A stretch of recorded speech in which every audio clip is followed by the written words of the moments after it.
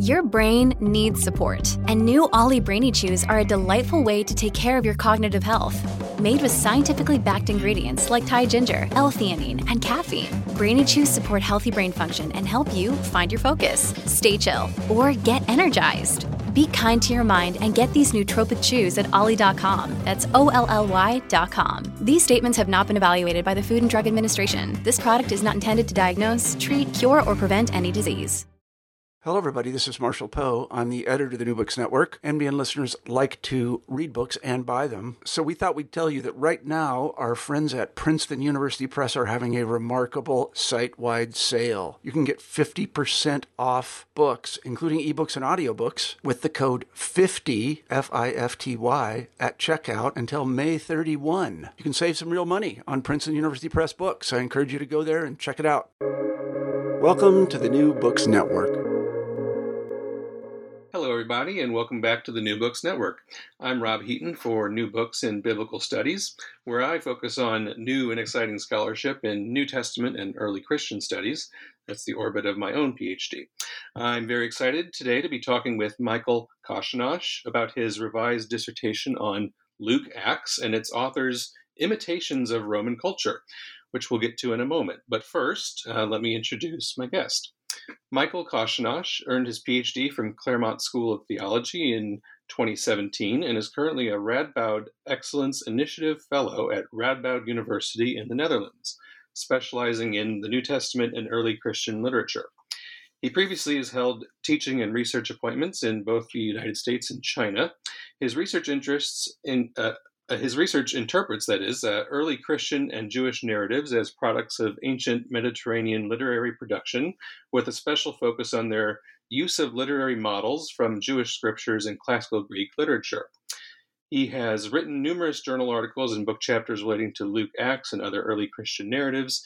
And on top of all this, Michael is joining us today from his home, actually his office, in the Netherlands to discuss the publication of his first monograph, which is called Roman Self-Representation and the Lukan Kingdom of God. And it was published by Lexington Books, an imprint of Rowman and Littlefield, and Fortress Academic in a joint venture. Michael, it's my pleasure to welcome you to the New Books Network. Thanks, Rob. It's my pleasure to be here, and I'm honored to have my book be the focus of this episode. Well, it deserves the attention, and I can say that having read it. As a matter of full disclosure, I've already reviewed Michael's book in a more critical forum for Rhea Classical Reviews. So he comes into this conversation knowing what I think about the book because it's on the record in a formal venue. I'll link to my review within the New Books Network blog post for anyone who's listening, if you want to check that out at any point. So if you're interested to read it. But in these podcast episodes, we provide more of a soft review and encourage conversation with authors to talk about their research. So the questions here that I have for Michael overlap with those that are posed or implicit, perhaps, in my review in certain ways, but they have been formulated for you, the listener, the listening podcast audience in mind. So, Michael, knowing all that you know, are you ready to begin? I think so. Okay, wonderful.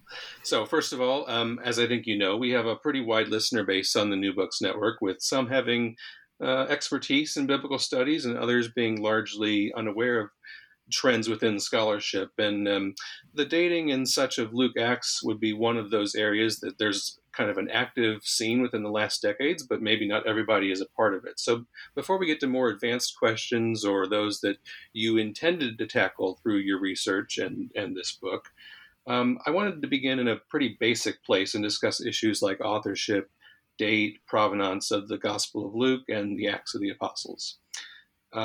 These are the two books that have attracted your attention, that you focus on the most, and especially in this book, all of your examples, biblically at least, come from these books. If there's one thing that, as you know, if there's one thing that biblical scholars do, it's disagree with one another. But I was wondering if you'd be willing to sketch out sort of the basic contours of recent debates on these subjects, that is, authorship, date, and provenance, and for you to sort of self-locate among them, perhaps starting with a pretty basic question, which is, why is it that Luke and Acts are studied in tandem as if they're a unified project, as you do in your book? Yeah, so with things like authorship date and provenance, we unfortunately don't have hard data within the narratives of Luke and Acts. The author doesn't identify him or herself, doesn't give explicit indications of where it's written from or where the addressees might be located. It doesn't give any indications, like, say, Josephus does, where Josephus says, this was written in the such and such year of such and such reign. And so it's really tradition that has ascribed the same author to both Luke and Acts. And we don't necessarily have to trust that tradition to agree that, these are probably supposed to be read together. One of the more formal elements that moves us in that direction is the prologues in both Luke and Acts that are addressed to someone named Theophilus. But there's more to it than that. For instance, the book of Acts, at least, presents itself in a way that suggests the author wants it to be read with the Gospel of Luke. So, for instance, the way it presents certain ministerial actions, miracles of Peter and Paul, in such a way that it recalls specific episodes from the Gospel of Luke, can tell informed readers that the ministries of Peter and Paul are sort of natural successions of that of Jesus.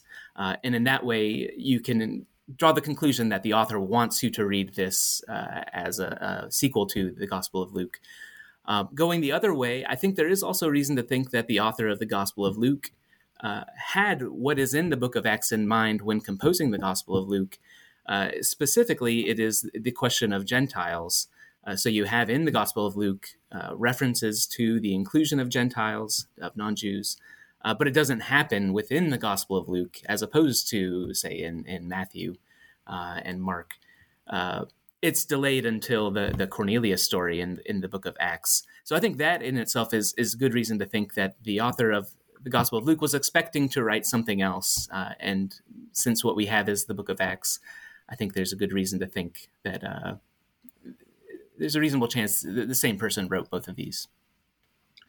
And I'm not going to put you on the spot and ask you whether you agree with the Acts Seminar and Richard Pervo and those folks about dating of the book of Acts, at least. But I see many people agreeing with a sort of compromise date in the 80s or 90s for the composition of these two documents. And yet recent scholarship has kind of pushed that date a little bit further out. Where do you stand on those discussions that are going on within scholarship?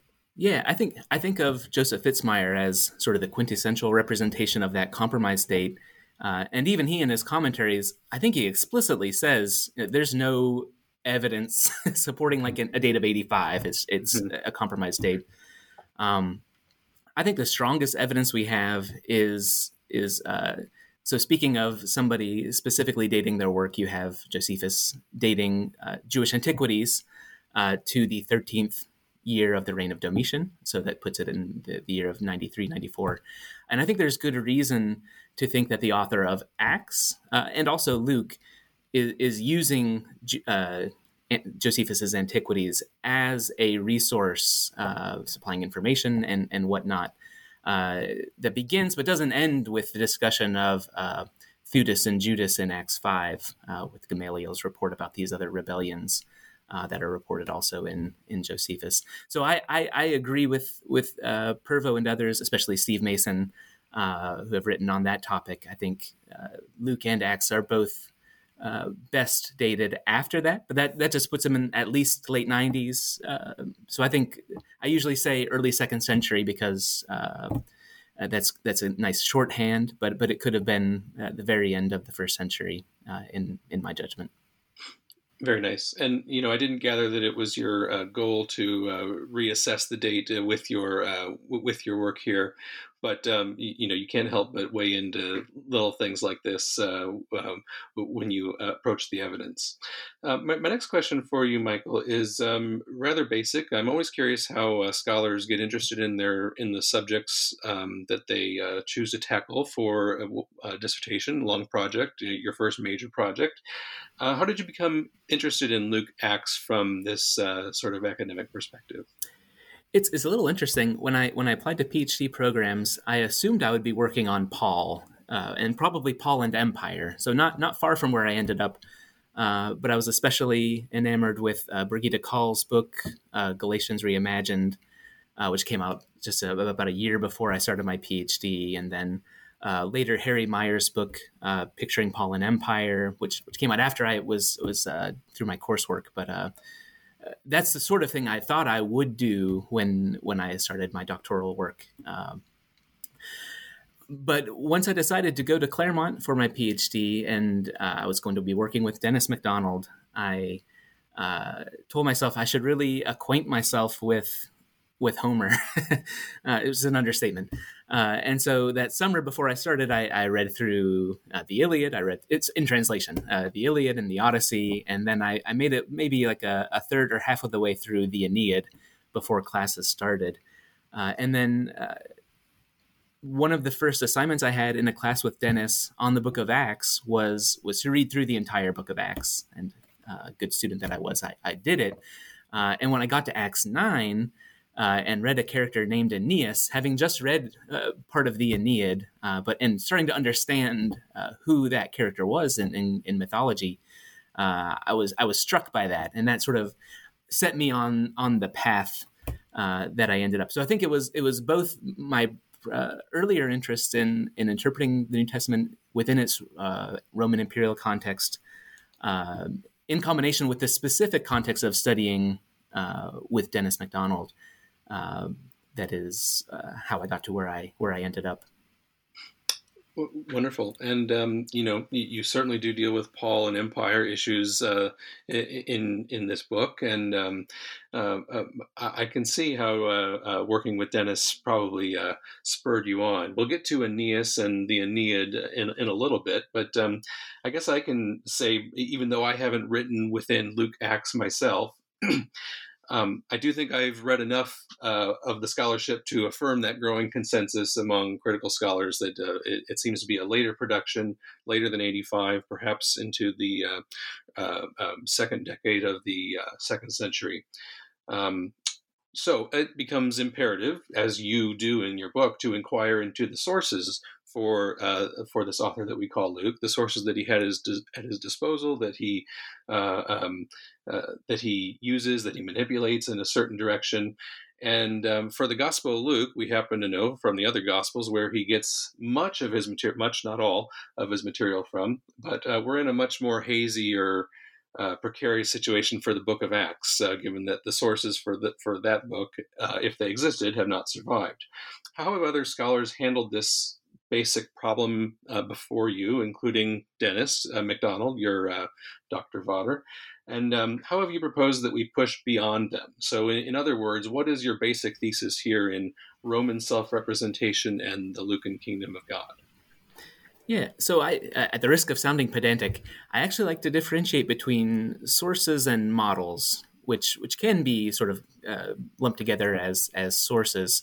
But when I talk about sources, I like to be specifically thinking about earlier texts that an author uses to supply, especially information for the text, up to and including like word for word borrowings. Like, so Mark was a source for the Gospel of Luke, not only because it provided Luke with information about Jesus, but also because Luke takes a lot of material from it. If I can interject, that's a great distinction to make, and I'll try to remember that language going forward. Models rather than sources. Very good. Yeah, and sometimes things can act as both. So with the Jewish scriptures, they're a source for the Gospel of Luke and for Acts, in that it supplies the author with information about biblical people and biblical history, but is also used at times as a model for particular stories. And so models I identify as earlier stories or writings that are used as a source for characterization, for a structure of stories. And so these can overlap. So sometimes a piece of writing can both be a source and a model. Sometimes it's only as a model, but that's just a little bit of precision I try to add to the discussion. So in terms of where things were before my monograph, you mean specifically with Acts, or with Luke and Acts, or just Luke? I was thinking more in terms of acts, but Yeah, you can yeah. answer the question however seems most fitting for you. Sure, yeah. So with Acts, it's kind of a, yeah, as you suggested, there's not much to really concretely hold on. You have a lot of passages that sort of have a coherence and they're sort of strung together, and so it's easy to imagine that there was a source that existed, but uh, we don't really have evidence of that.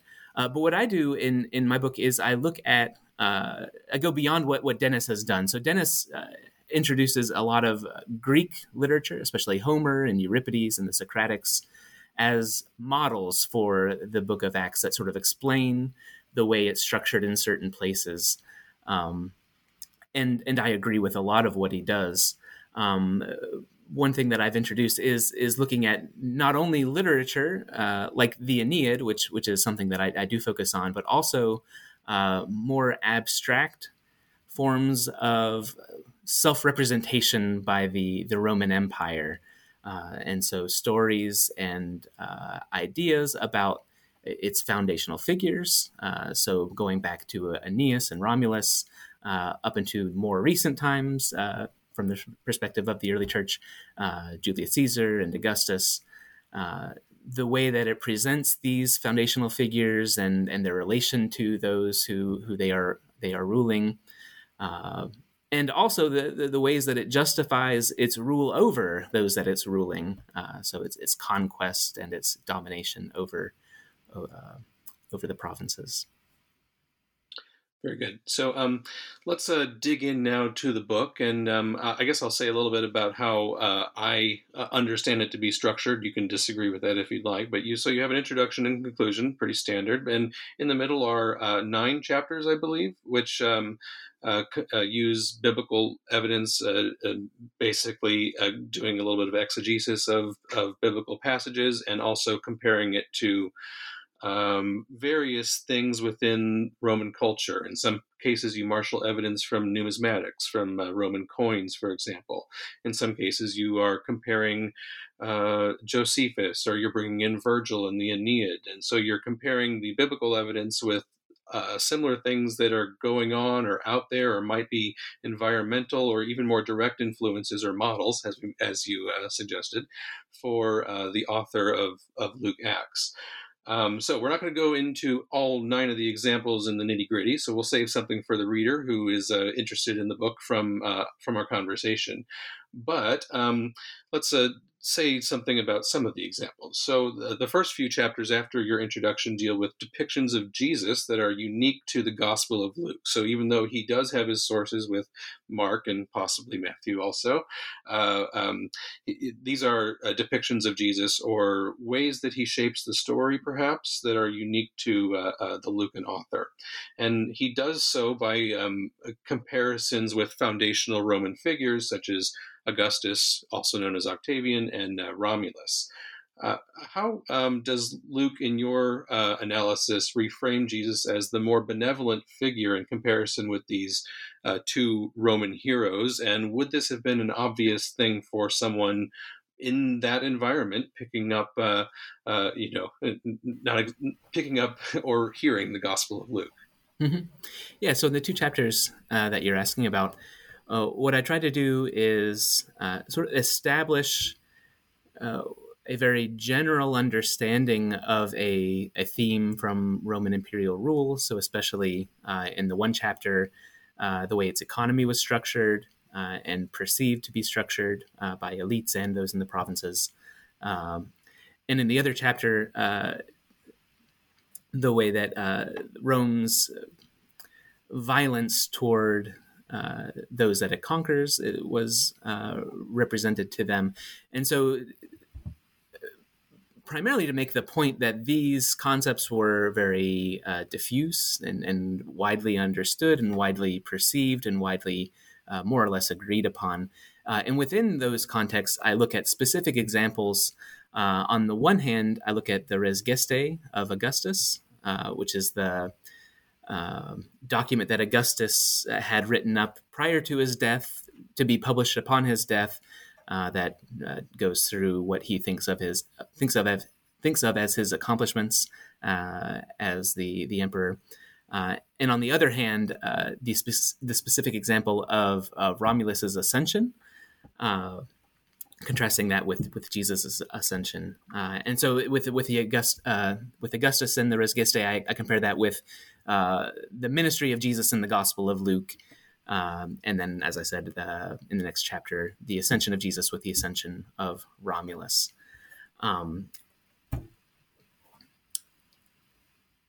And so Jesus comes out as the superior figure in both of these examples in slight ways. Do you want to walk through one of the two examples for us?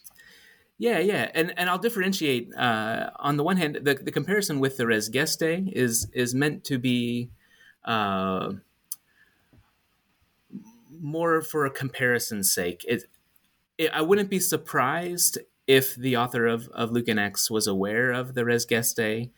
It was well known. It was parodied by, I believe it was Seneca, and it was imitated by subsequent emperors. So it wouldn't be far-fetched to say that the author of Lukan Acts was aware of the Res Gestae. But I don't make the argument that it is a response specifically to it. So in that case, it's more of a just a cultural comparison. In the next case with the ascensions, I do make the argument that it is the ascension of Romulus that is a model, one of the models for the ascension of Jesus in Acts 1. So with the ascension in Acts 1, actually in both cases, I draw upon the Jewish scriptures as a resource for listeners who might be objecting that the Jewish scriptures, especially the stories of Elijah and Elisha, are more readily apparent and obvious resources for the author of Lukan Acts. I agree, and I do treat them in a way that I think is appropriate. So it's actually in the Gospel of Luke's imitation of and enactment of the ministry of Elijah and Elisha through Jesus, that this contrast with Augustus comes through. And then it's through a comparison of the ascension of Jesus with that of Elijah, which I think is one of the other primary model for the ascension in Acts 1. It's through that close comparison that I draw the conclusion that there are some elements in the presentation of Acts 1 that are not accounted for by reference to the Elijah ascension, and that in fact are accounted for by reference to the ascent of Romulus. So, for example, you have a lot of similarities with Elijah in the ascensions, especially with the succession narratives and the conveyance of the spirit that empowered Jesus and Elijah being given to Jesus' disciples and Elisha. But in contrast, Jesus is raised into heaven on a cloud, and Elijah, similarly, but not exactly the same, goes into heaven in a whirlwind. And Jesus has a very kingdom-oriented speech right before he ascends, and Elijah doesn't really have anything similar to that. But we do have the well-known story of Romulus ascending into heaven at the end of his life, where there is a cloud that descends and then it lifts up and he's no longer there. And you have actually a tradition of him coming back down later to a specific witness and giving him a commission that the Roman Empire will be known by its prowess in war, more or less, which is in contrast to the commission in the book of Acts, where Jesus says, you will be my witnesses in all Judea, Samaria, to the ends of the earth. And so for readers who think of them together, there is a contrast between Romulus and through Romulus, the Roman emperors and so forth who follow as violent and as dominating the world through violence, and Jesus who has maybe a similar ambition in terms of reach, but has quite a different means. Like they're going to do similar things, but through the strength of testimony, you might say. Yeah, very nice. One thing that I don't think that I fully appreciated before I read your book was that, even though Romulus is a much, older figure, there are stories that are written sort of afresh about him. Is it by Virgil himself that publishes these in the 2nd century BCE? Or you might jog my memory of when these come about and when he gives this fantastic report to spread his kingdom, as it were. Yeah, you're probably thinking of Livy. Okay, yes, that's right. Mm-hmm. That's right. But so even though Romulus is a much older figure, there are stories that are circulating afresh, perhaps much closer to the time that Luke is picking up the pen and writing the Book of Acts. For sure. Let's move on beyond these comparisons to Jesus and turn to some apostolic figures from the Book of Acts. So, in the remainder of those meaty body chapters, where you do some exegesis compared with Roman material, you focus on the turning point of the Book of Acts, which, as you say, is where the Gentile mission is formally initiated through the work of Peter. In Acts chapter 9, for example, Peter performs 2 healings of named individuals before the introduction of the Cornelius episode, which is, commonly thought of as the first Gentile welcomed into the fold. And this allows you to showcase what might be the heart of your mimesis criticism or your appeal to models. And you appeal to Virgil's Aeneid, which is kind of the focus of your book in a certain way. Even for many New Testament scholars, I think the Aeneid prevails in a certain obscurity, and you seem to have a very good handle on it. So I'll ask you a set of questions here that you can respond to. What is the Aeneid, first of all?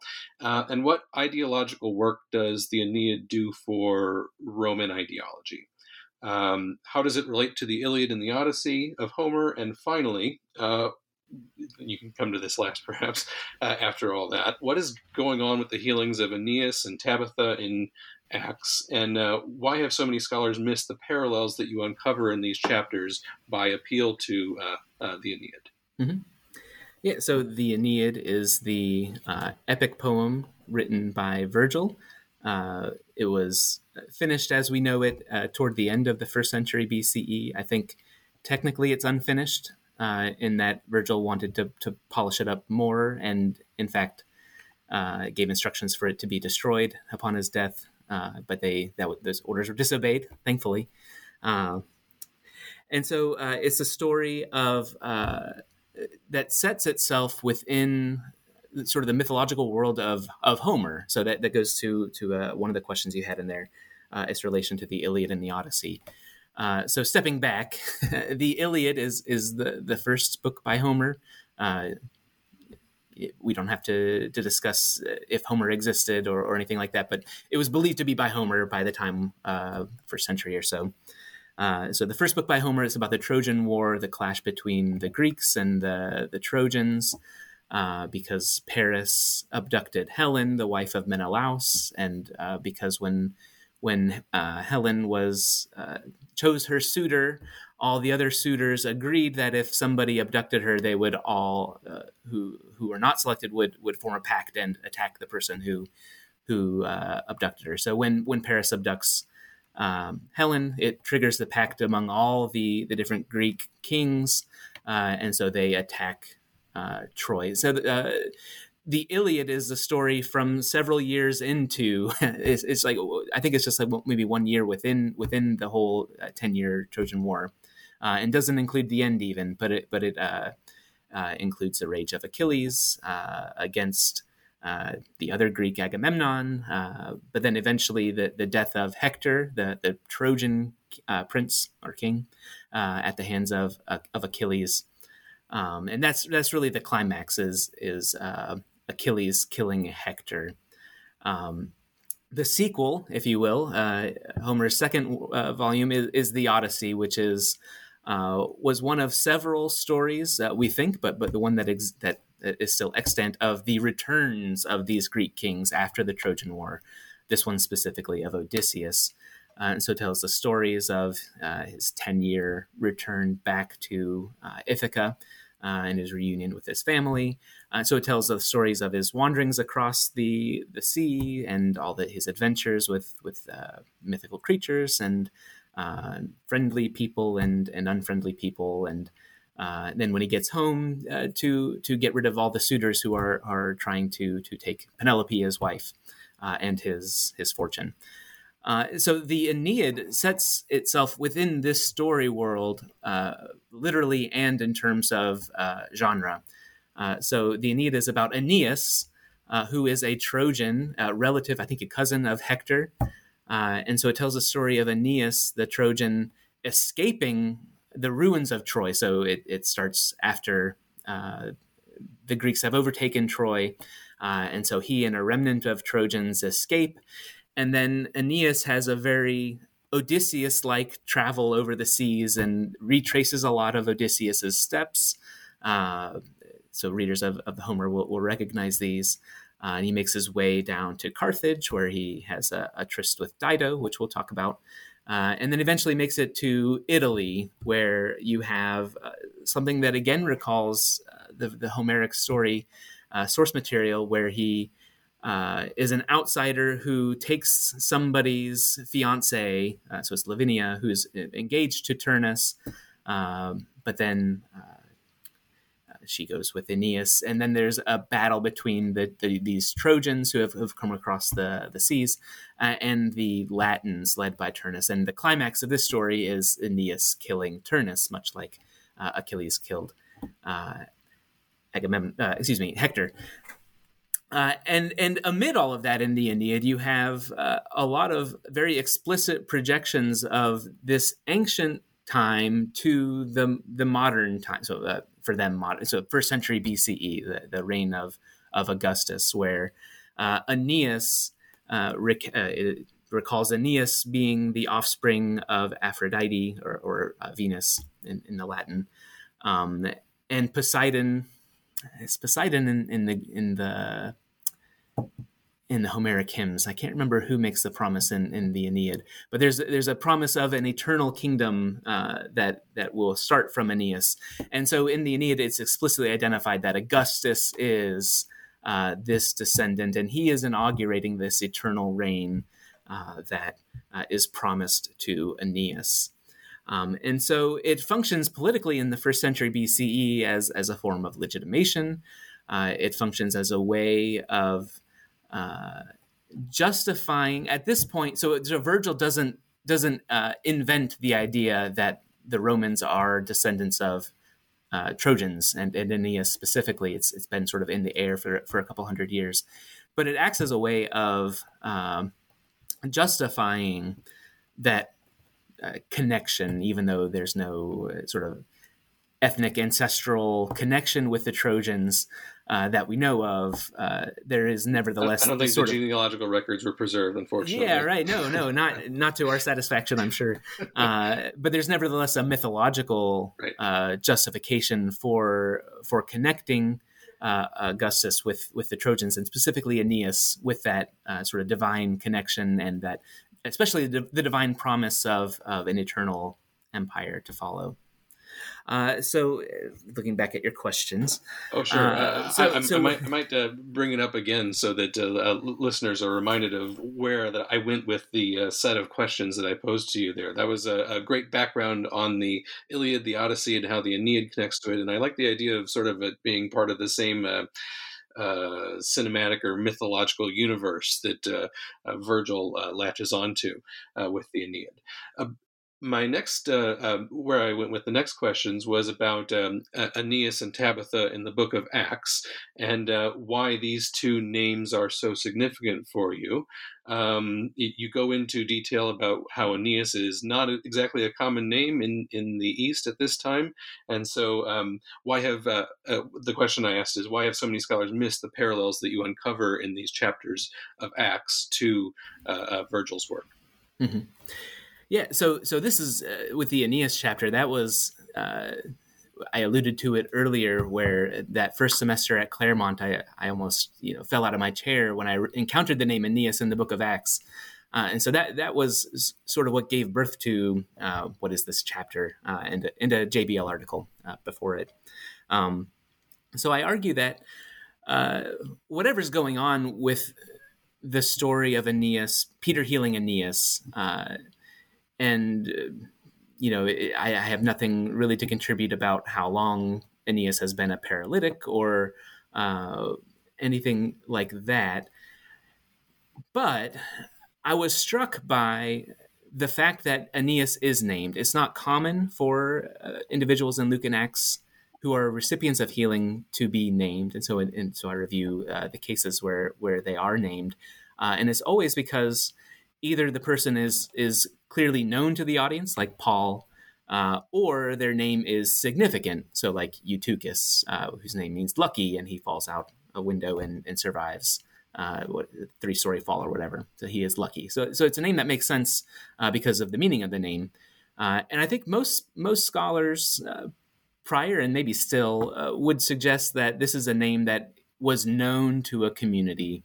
And that's why it is retained. But I argue that it is probably more credible, like maybe that's possible, I don't know, is maybe more credible to think of it as playing, so it's either retained in the story or added to the story by Luke, the author of Acts, because of the cultural associations with the name Aeneas. And so I argue that those associations are the city of Rome, the Roman Empire, for these reasons, especially the Aeneid, but it predates the Aeneid and is beyond the Aeneid as well. And so if you look at the structure of the book of Acts, a lot of scholars will look to Jesus's commission in Acts 1:8 as a signal for how to read the structure of Acts. So Jesus says, "You will be my witnesses in Judea, Samaria, and to the ends of the earth." And you get a number of summary statements along the way throughout the book of Acts. But only one of them, I think, recalls that earlier commission in 1:8 in terms of geography. And that is Acts 9:31, where the narrator says, the mission is going well and there's success in Judea, Galilee, and Samaria. And I say, well, readers who remember Acts 1:8 would think, well, that's interesting. What about the ends of the earth, the end of the earth? And the very next verse introduces Peter and this person named Aeneas. And so I don't think it's unreasonable to say that for readers who possess this competence of knowing the association of Aeneas with Rome, to draw the conclusion that the direction of the narrative in Acts is going to Rome. And it very much helps that the narrative does end in Rome, as we know. So it's maybe a little bit of a confirmation, maybe, of this way of reading it. Would you call it a metonym? I don't know if you use that language in your book, but it sure seems like Aeneas could be read as a metonym for Rome. That's the word I use. Okay. That and I'm sure that's where I got like it, literary signpost, right. one or the other. As a metonymy for the Roman Empire. For if sure. that were your only example, that might, people might be able to brush that aside. But you also do the same work with Tabitha, which is a healing that follows shortly thereafter. How is that one related to the narrative of the Aeneid? Yeah. So I argue that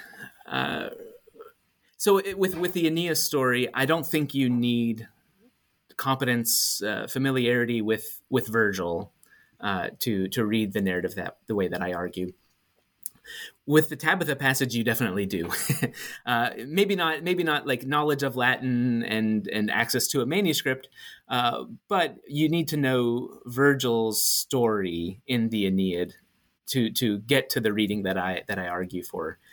So in the Aeneid, according to Ovid and others, the most popular passage of the Aeneid is Book 4, which is, as I mentioned earlier, Aeneas in Carthage with his encounter with the Carthaginian queen, Dido.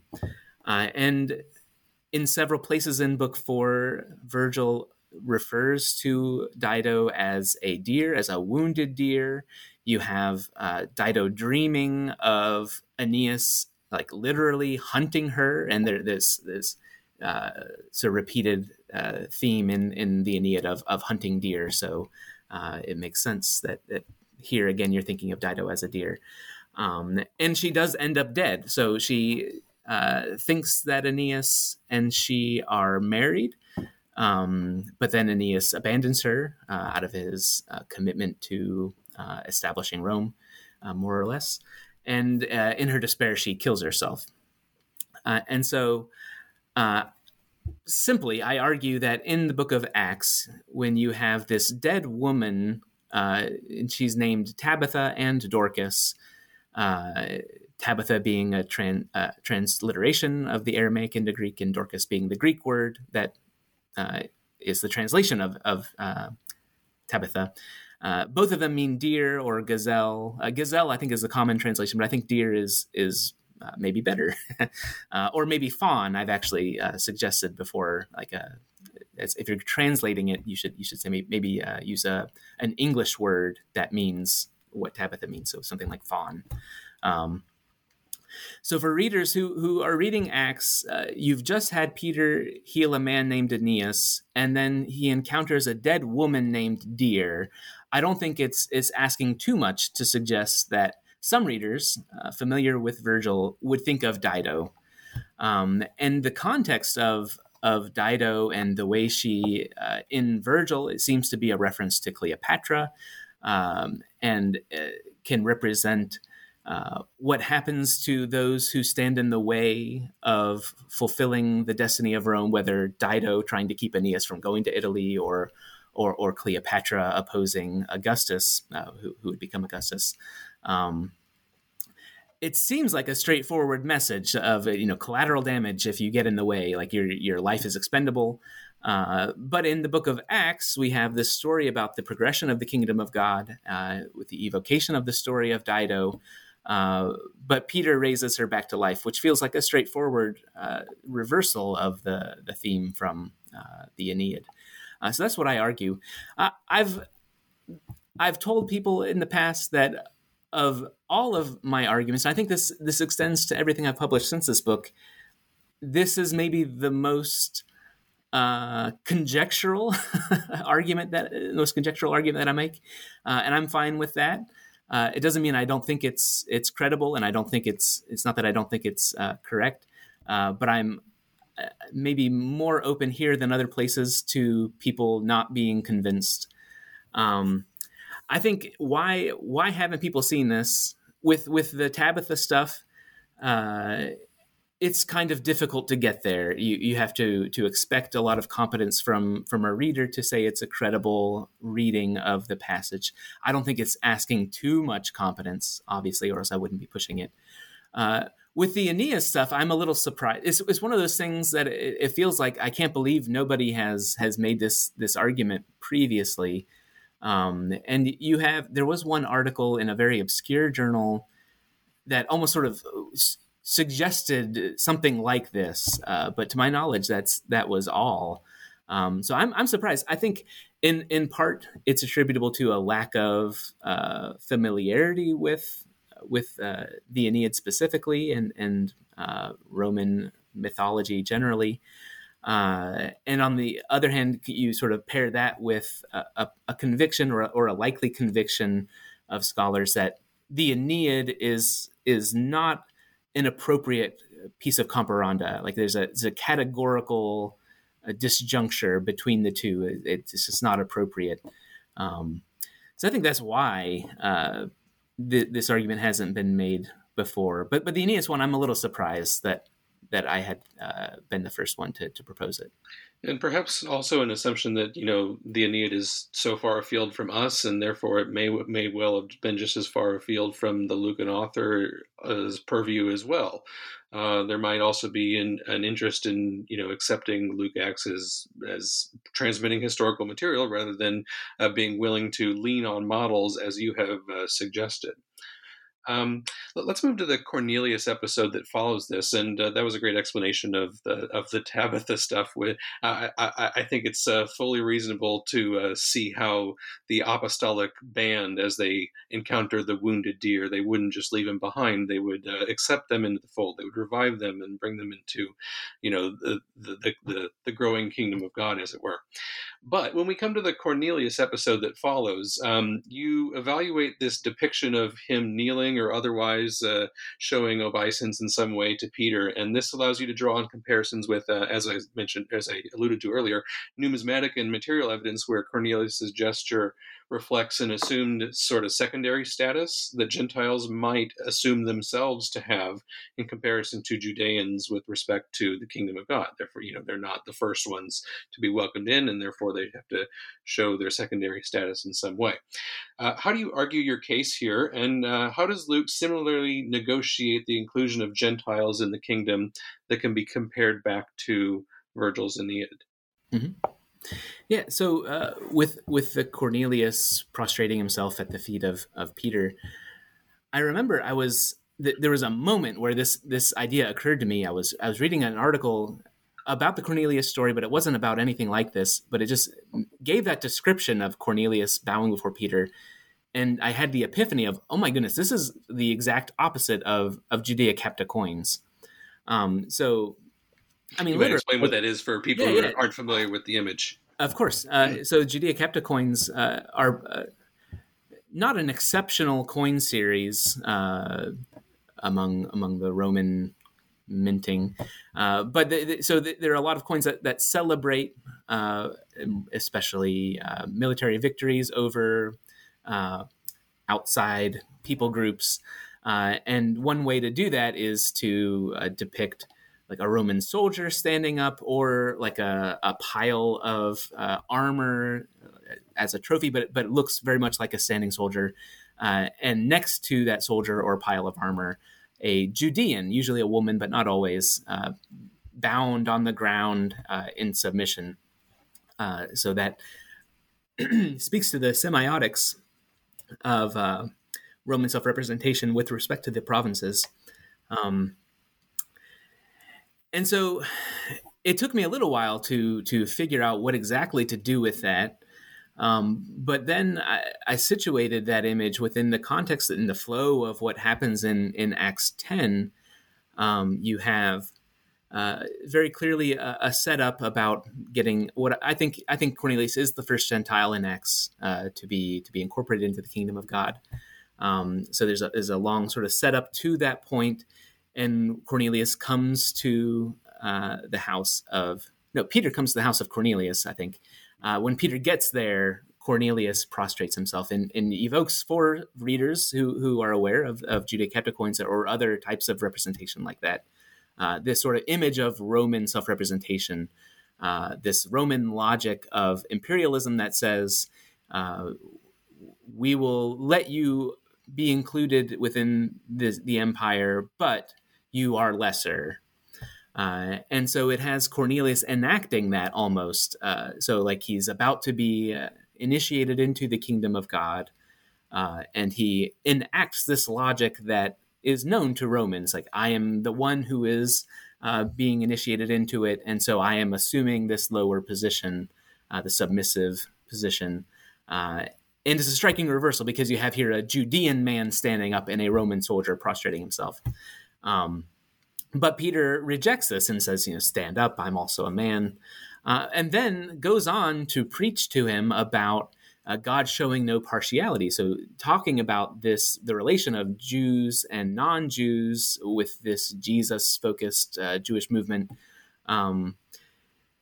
There is no status disparity between Jews and non-Jews. And this can be read, maybe there are multiple ways this can be read, but I argue that it can be read as not only communicating about the kingdom of God, according to Luke, but also as a critique of the Roman way of doing things, of incorporating outsiders, but only as lesser. So how do I relate that to the Aeneid?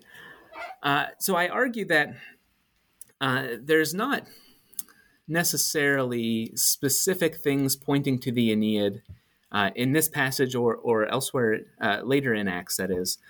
But I think there are, on the one hand, you have the Aeneas and Dido stuff. So that helps some readers think of the Aeneid. I think later in Acts, you have a lot of circumstantial parallels with the Aeneid.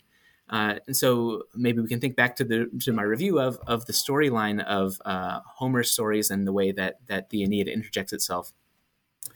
So the Aeneid is set after the events of the Iliad. In the Iliad, the climax is the death of Hector.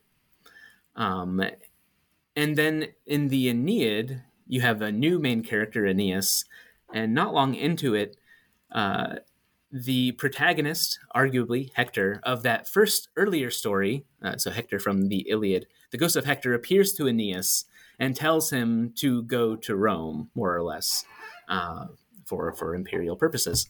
So you have a story set after an earlier story, and the ghost of the protagonist of the earlier story appears to the new protagonist and tells him to go to Rome. In the book of Acts, you have a new protagonist, Paul, and this, if we conceptualize Acts as a sequel to the Gospel of Luke, the protagonist of Luke is obviously Jesus, and Jesus is resurrected, so he doesn't have a ghost, he has a resurrected form, and that resurrected form appears to Paul and tells him he has to go to Rome. And so those sort of unique constellation of circumstances, I'm unaware of it being reproduced outside of Acts and the Aeneid. Maybe it is. I haven't read everything. I think that suggests that it's that the author of Acts has the Aeneid in mind, and it permits readers to make further comparisons between what is done in the Aeneid and what is done in Acts. And so we've talked about how a big ideological project of the Aeneid is to justify the sort of the appropriation of the legacy of the Trojans by the Italians. And the way that works out is mostly sort of behind the curtains in the on Olympus, you might say, if these were Homeric deities instead of Virgilian. So it's the gods who work it out. So Juno and all of them, they sort it out. So there are explicit negotiations about what's going to happen. They'll keep the name of the Latins, but they'll keep the identity of the Trojans. Like the name the Trojans will fade away, but they will be the heirs of this legacy. And so it's possible to think of the Book of Acts as doing something similar. My sort of thinking on the relation between Jews and non-Jews in the Book of Acts has matured more than when I wrote that chapter, but I don't think I would disagree necessarily with anything I said, but I might present it differently. Because it's you can see it's maybe easy to draw from that okay, well, the Book of Acts is trying to do something similar, trying to evoke this model of the Aeneid to justify non-Jews appropriating the legacy of Jews despite their sort of non-ethnic connection to ancient Israel, for instance. And I'm not convinced that is precisely what's happening, but I think there is an analogy, at least, in that you have sort of the introduction of Cornelius, the first non-Jew to the kingdom of God. There's a lot of divine orchestration happening that can, I think, be read as modeled on events from the Iliad. And interestingly, maybe this speaks to the point I'm trying to make. So the stories being imitated, or allegedly being imitated from the Iliad, show divine intervention in the story of the Iliad, with the result of a lot of carnage. So a lot of Greeks are killed needlessly, and these stories are imitated in Virgil. With the same sort of effect, the same sort of presentation of the gods. Like people die because of their meddling. Even if it's toward this purpose of unification of Trojans and Latins. And so to the extent that readers in the Cornelius story think of these models, Homer and Virgil, you get a contrast again. So God does meddle in these ways, but the God of the Jews, of the Jesus followers, doesn't do so for anybody's destruction or for their humiliation or for retribution. This God does it for the salvation of non-Jews and Cornelius' family and so on.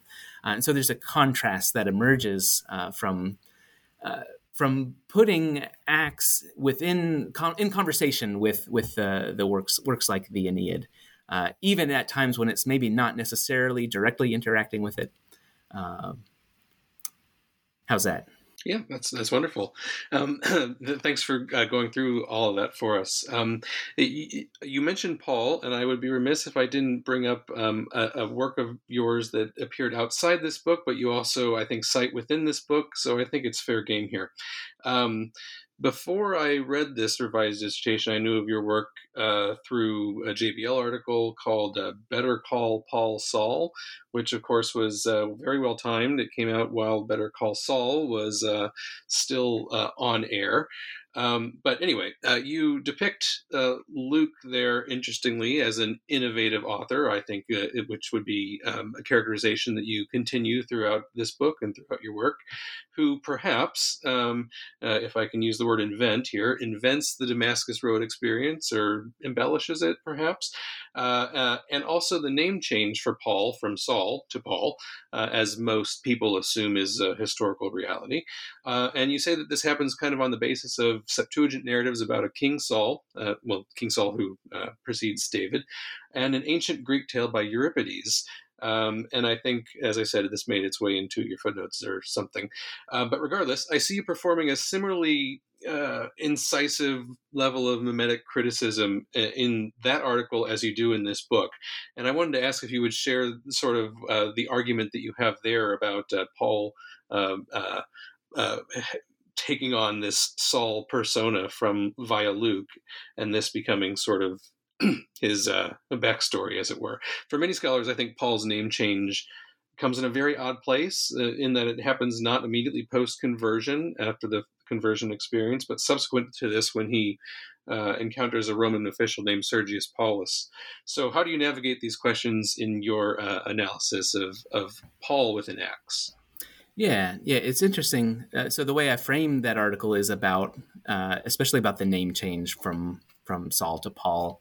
And I think it has been common and probably continues to be common at the popular level and among preachers to state or to assume that Paul's name changed from Saul to Paul after his encounter with Jesus on the road to Damascus, which is true, but it's not immediately after, like they're suggesting, right? So there's the analogy of Abram and Abraham or Israel and Jacob. So there was a sort of epiphanic moment in somebody's life, and then their name changes to match their new identity.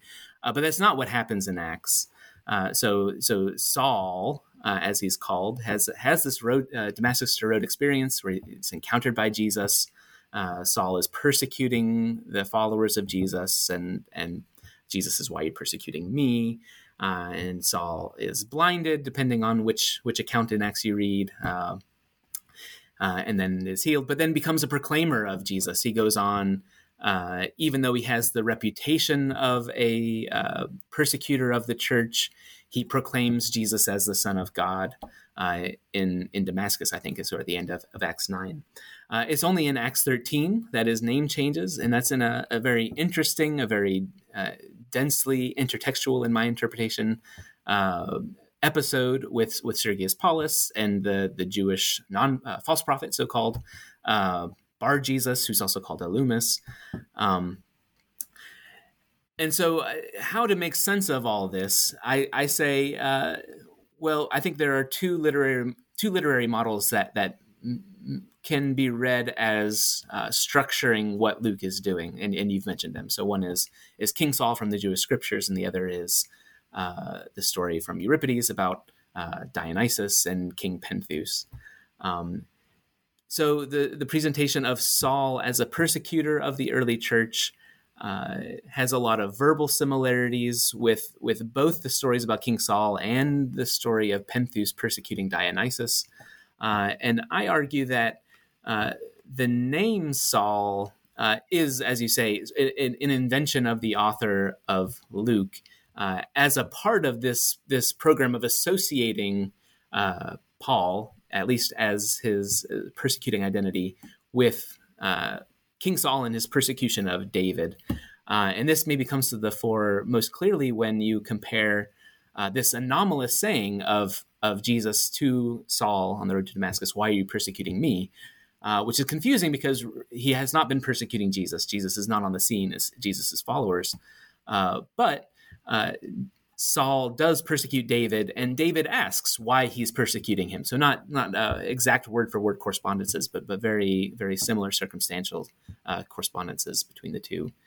And so that could be enough to help explain that episode, like Saul of Tarsus is persecuting Jesus, just like King Saul persecuted David, especially since Jesus is identified as the son of David. But it doesn't explain why his name doesn't change right after the story. But if you bring in Euripides into the mix, the Bacchae, then maybe there's a way of making sense of it.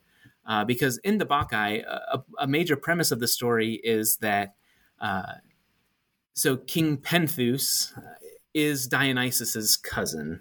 So this might take a little backstory, but so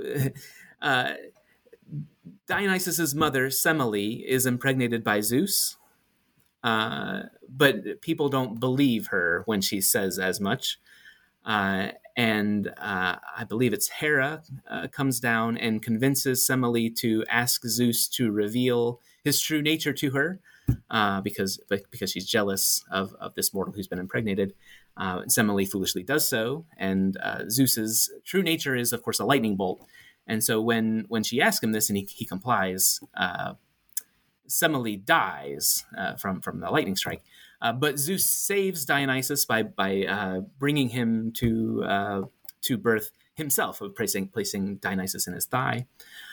So anyway, Semele's family thinks that she dies by lightning bolt strike because she's lying about being impregnated by Zeus. And so the story of the Bacchae is Dionysus returning to his hometown with his followers from what we call Asia Minor, in order to take revenge on his extended family, his aunts especially, and their one of his aunts' sons, King Pentheus, because they disbelieve his mother and the claim that he was the son of Zeus, the son of God. And so there are a lot of verbal parallels between the presentation of Saul and King Pentheus, and that becomes most clear in the third iteration in Acts 26, where you get the three words that are kind of a quotation from the Bacchae. Jesus says you shouldn't kick against the goads, which is what Dionysus says to Pentheus.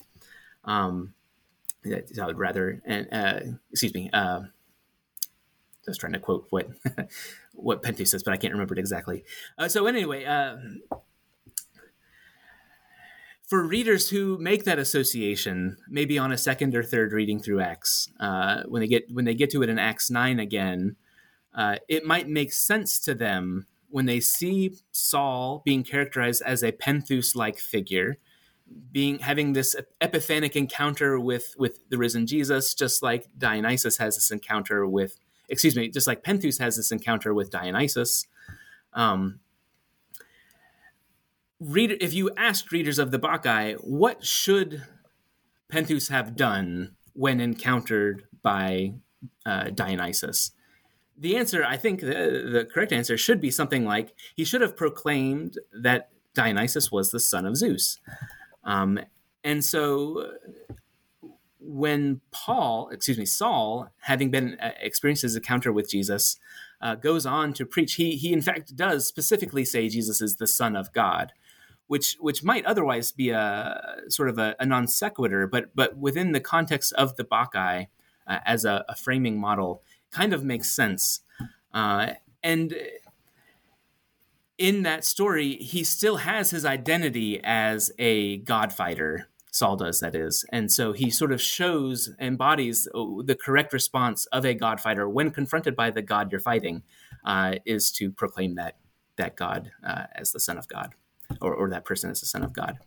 And so it gets more complicated with Acts 13, with when the name changes. So I don't think we should maybe go down that road. But it's again an imitation of the Bacchae, I think. And Dennis MacDonald has argued this before I did. But it involves a lot of switches, and so readers who are attentive to those switches can maybe expect what's happening. So you have characters that plot onto characters from Acts 13 that plot onto the story from the Bacchae, but in certain ways their roles reverse. And this is the scene where Paul's name changes. And so you might anticipate that amid all these reversals and changes, that this will be the time where Paul's identity changes from a God fighter into a proclaimer of that God. So he becomes, instead of a Pentheus figure, a Dionysus figure, which which is how he's characterized over the next few chapters until I think he becomes more of a Socratic figure beginning in Acts 17. Even though it may sound convoluted, the whole walkthrough that you gave there, I think it does speak to the method, a similar method that you follow in the book as well. It sounds convoluted. You're right, but I implore listeners. It does make sense, and it's very interesting. But it does take some competence, which is foreign.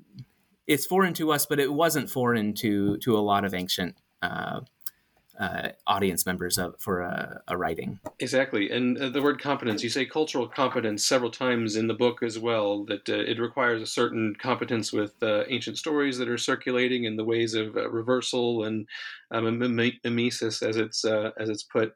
I wonder if you might say a little bit about the competence, because this is sort of a question that came to mind as I was reading your book. Did most Christians who were probably illiterate and maybe had not, read the stories in the kind of depth that we are able to today, did most Christians just simply not possess this kind of competence to see the mimesis that's going on? And I think I thought especially of the example of Irenaeus, because Irenaeus at the end of the 2nd century is, kind of the first one who ties Luke and Acts to the same author, and that author is Luke, and he's a companion of Paul, and he's relaying stories as they actually happen because he's a companion of Paul's. So is someone like Irenaeus even lacking in the cultural competence necessary to have seen the stories for what they were? Mm-hmm. I think this is an area, a topic in which my thinking has matured.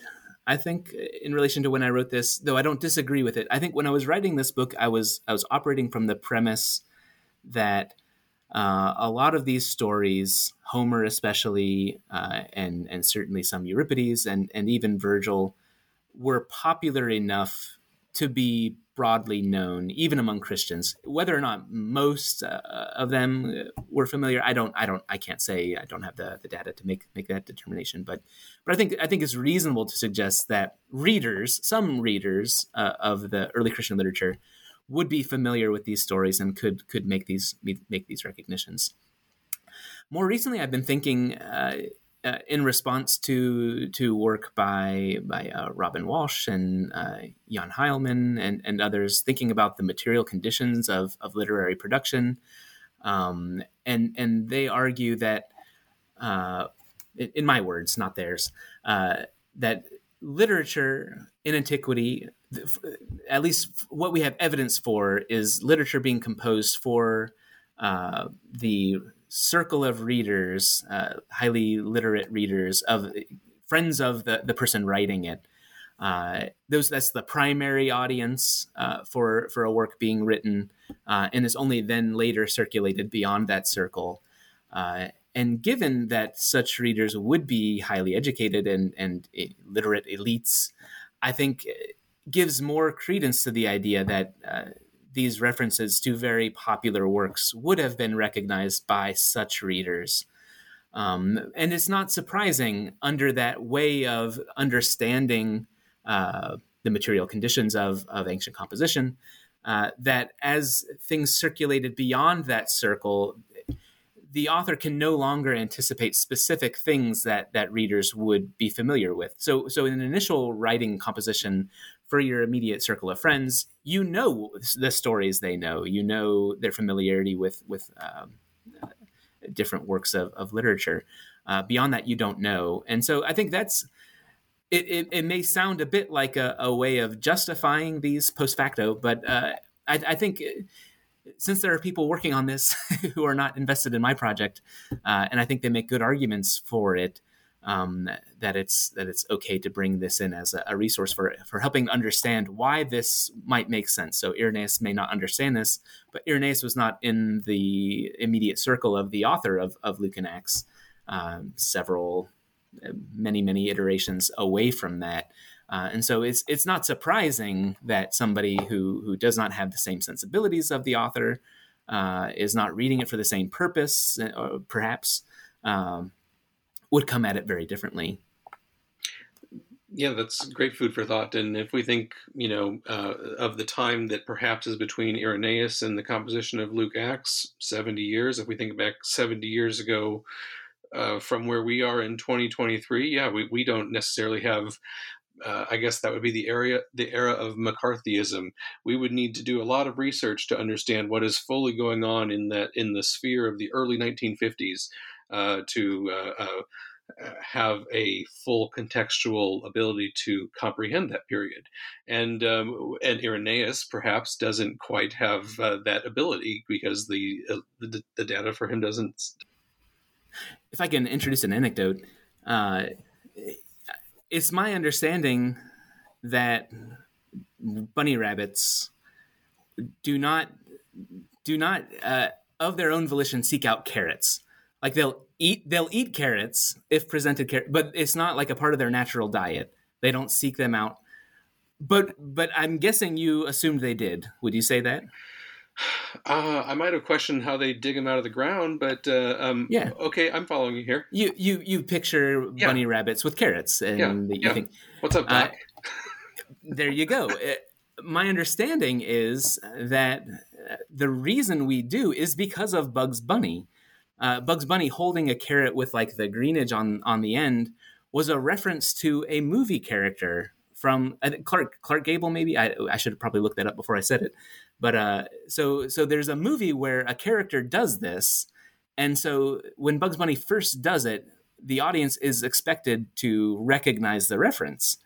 But then it became sort of a staple of Bugs Bunny's persona to such an extent that I think most people today would assume that bunny rabbits love eating carrots.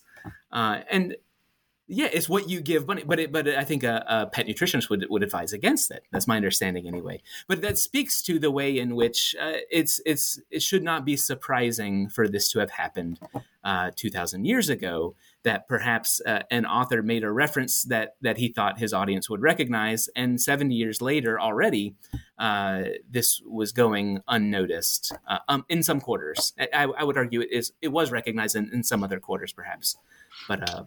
Yeah, that's great food for thought, and I didn't think we'd be going into Bugs Bunny today, but there you go. You're welcome. That's the comparison of Bugs Bunny to Luke Acts, right? Okay, let's talk about. I think a debate that you intended to contribute to kind of early on, when even before this became your dissertation project. But as you said, empire criticism was an important part of.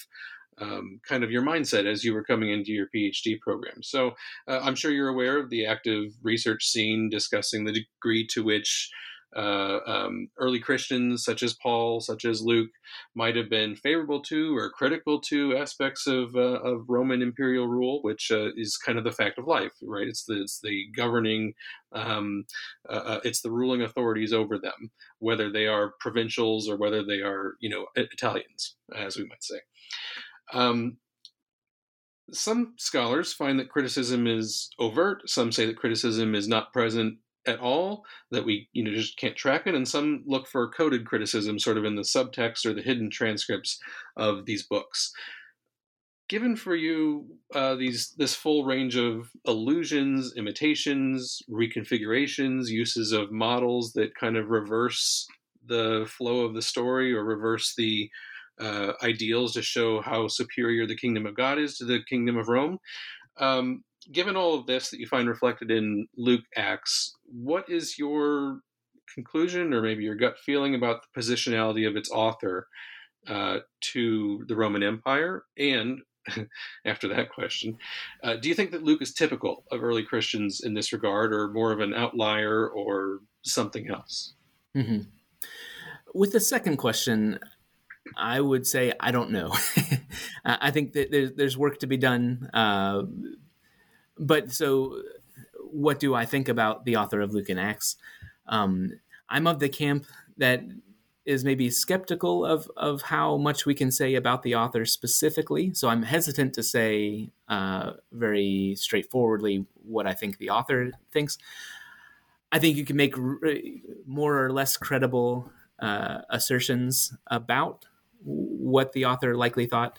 And so that's what I try to do. I try to be very cautious. I'm not trying to have a definitive take on anything of the sort. So I'd say it's credible to argue that the author of Acts, or at least the text of Acts and Luke, can be read as expressing disapproval, you might say, of certain aspects of Roman rule. So I think it's very important to be careful not to over generalize about the Roman Empire, because there are so many facets that affect people in different ways. And for you, where you'd be most willing to speak is, I guess, the places where Luke reverses cultural stories and, tries to show that, the kingdom of God is about salvation and not about destruction, and not about, leaving behind the wounded deer, for so to speak. Yeah. So issues of imperial violence and imperial extraction. Again, I don't want to overstate the extent to which the author disagrees or disapproves of these aspects of Roman rule, but I think there are ways in which disapproval can be detected within the text. And not everything I do in this book is about looking for disapproval of Roman rule. So there's a section on comparing the birth of Jesus with the birth of Augustus and their lineages, and I don't think there's any inherent disapproval involved. In fact, it seems to be the author of Luke calling to mind this sort of cultural repertoire that the audience would know about, and saying, "Hey, think of that when you think about Jesus." And so there's maybe competition involved, but not necessarily disapproval. And so it's a mixed bag. It's a mixed bag from my study alone. So not to mention the studies of others when it comes to the posture toward Roman rule. I guess maybe a follow-up question that relates to implications of the kind of mimetic criticism or leaning on models as you have pursued here. I must pose the question of historicity of Luke Acts within all this. So by most estimations, he is sequentially the third evangelist that comes along, second or third generation Christian. He kind of admits as much in the prologue of the gospel. Acts is becoming recognized increasingly as a late coming book, perhaps second century. And by your analysis, Luke develops many of his characteristic narratives from these reconfigurations of existing environmental influences, or works that he's intimately familiar with, like the Aeneid, perhaps. And yet, there's a pretty widespread tendency in New Testament scholarship, I think, in certain quarters, to continue approaching Acts as historiography, as a relatively historical material for us to dig into. So given the source criticism and mimetic criticism that you pursue, what remains of you, for you, of the portrait of Acts as historically accurate? And is there any method for approaching these questions that you might advise among New Testament scholars who do not specialize in Luke Acts as you do? Yeah, in terms of advice, I would recommend caution. So I don't think I take a stance in the book on historicity of Acts, or even like implications of genre, or implications for the genre and subsequently for historicity. In part because it's not clear to me that there are straightforward implications. And maybe there are people from certain camps that would see straightforward implications, and I would probably agree with the implications they're thinking of. But right, so I definitely think of the book of Gospel of Luke and the book of Acts as fictionalized. I don't typically call them fiction, because I think that's maybe a bit too attention grabby. I'm not sure. I'm not opposed to it, just because. But so when you talk about historiography in antiquity, it's all fictionalized, and so even if you say like the best genre for the Book of Acts is historiography, which is not my opinion, but as people I respect take that position. Even so, you're not getting rid of the possibility of fictionalization. It's just what it involved in the ancient world. And so, I guess there are segments of our guild that will use the Book of Acts as kind of a historical source book. Maybe especially Pauline scholars would try to use the Book of Acts as a guidepost. Some, not all. No, certainly not all, but some. And that is something that more baffles me than anything. But so maybe one point I was wanting to make was, insofar as I say that it doesn't have a necessary implication for the historicity, is you can have an event that really happened, and it could be presented in such a way that it recalls a model of a story where something similar happens. And that doesn't tell you one thing or the other about that story actually happening. It does tell you, I think it has strong implications about the details of that story, the presentation of that story, but it doesn't tell you about the story itself. So, for instance, the killing of John the Baptist in the Gospel of Mark. So Dennis MacDonald has argued that that's modeled off of, I think it's the story of Clytemnestra killing Agamemnon, but I could be wrong. I didn't look that up beforehand. The fact that let's say he's correct, whatever it is he argues, let's say he's correct, that doesn't mean that John the Baptist was not killed by a Herodian. We know that is true because Josephus talks about it. So there's external sources that attest to that event happening, even if not the details. And so I'm not ready to say that about a lot of things in the Book of Acts that there could not be some other external attestation that tells us that something actually happened. I just think we don't have the data. So I think it's much better to focus on what we can say with confidence, and that's looking more at the literary meanings, not trying to peer behind the text at the history of the early church. I guess I'm kind of skeptical about how well that could be accomplished, but I think much more fruitfully you can look at what the narrative seems to be trying to accomplish literarily. Sure, and in some cases imitate, as you have suggested. Okay, so you do have an interesting way of bookending your the meat of your revised dissertation. Both in the introduction and conclusion, you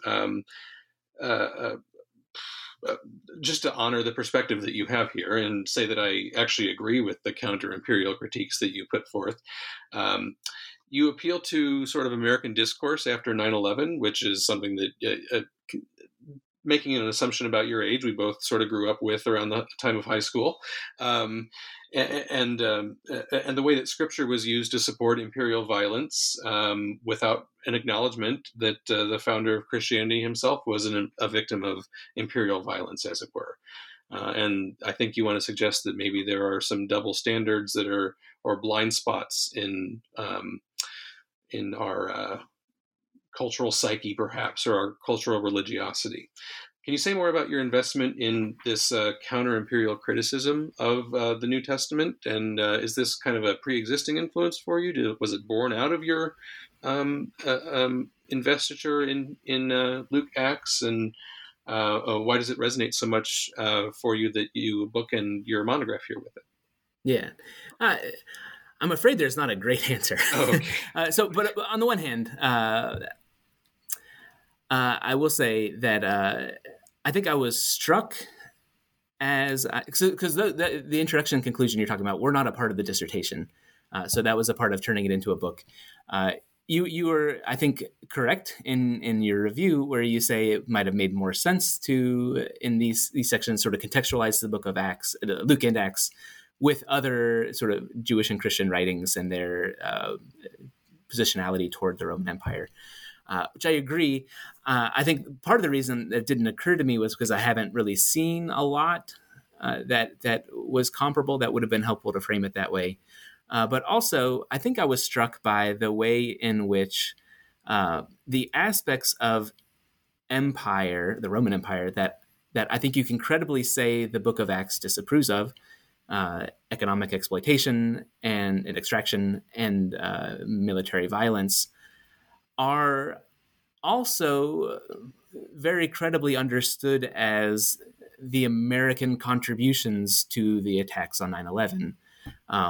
So it's not just that. It's not to say that Americans are to blame for 9/11, but maybe it is to say that with a different foreign policy, 9/11 wouldn't have happened.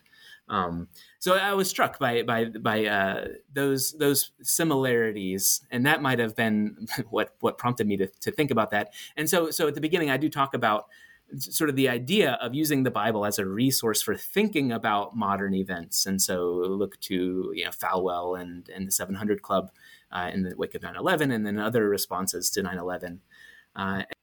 So what I argue in the conclusion is that there are ways in which the readings of Luke and Acts that I argue for can be credibly used to think about modern situations. So if you want to use the Luke or Acts to argue against, so for instance, military violence, it would be more credible if you do so by appealing to a passage that in its historical context is credibly understood as disapproving of military violence. And so in some sense, it was just a thought experiment for thinking about how you can credibly use the Bible today for thinking about modern events, coinciding with my own sort of development in political thinking. And so I'm sure that was a part of wanting to think through these things.